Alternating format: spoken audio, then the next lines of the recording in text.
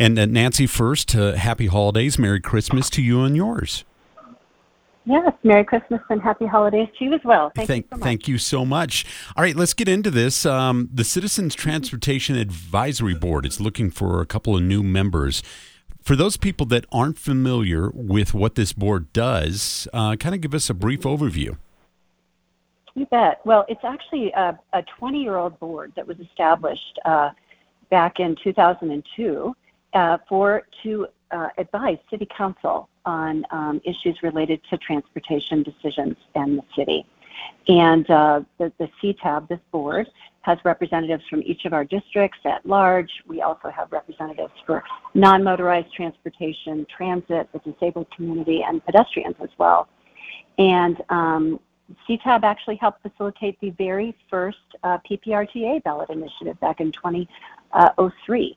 And this is a really, really important citizen representative board to City Council. Excellent. So what does I believe it's District 2 and 2 and 3, right? Is that where they're going to be coming out of? The openings I believe are for 2 alternates for District 4, and I'm sorry to tell you that I'm not sure about the other one. Yeah. But it is available on our website, yes. On the city's website under boards and commissions. It does have the open positions. I should know that, but I'm sorry I don't have that for you. No, that's okay. What is the commitment to those boards? I mean, how many hours are committed per month? Well, the meetings themselves are typically about 2 hours on a Tuesday, from like 3:30 to 5:30, and then there's often some work, some reading and learning to be done in between the board meetings.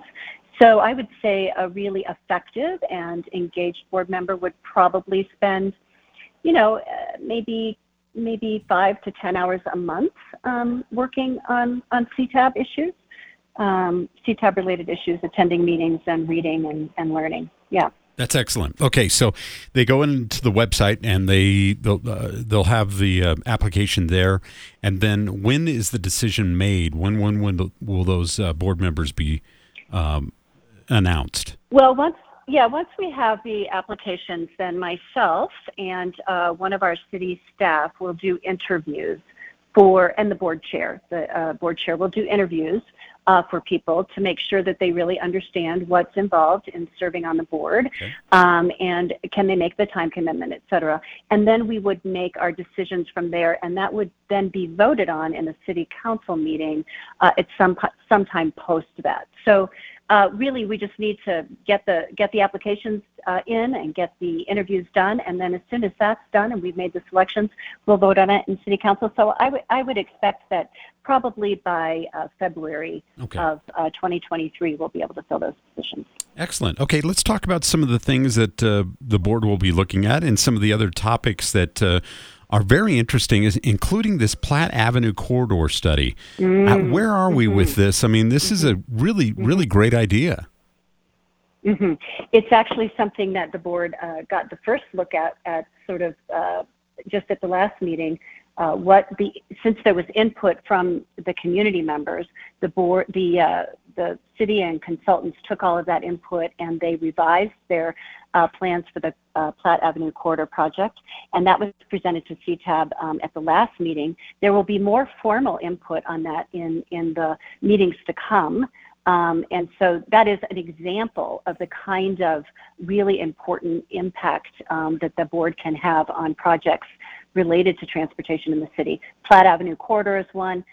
They're going to be hearing about Constitution Avenue, and that's a very controversial topic as well. So they're going to be hearing about that. They heard from citizens talking about that at their last meeting.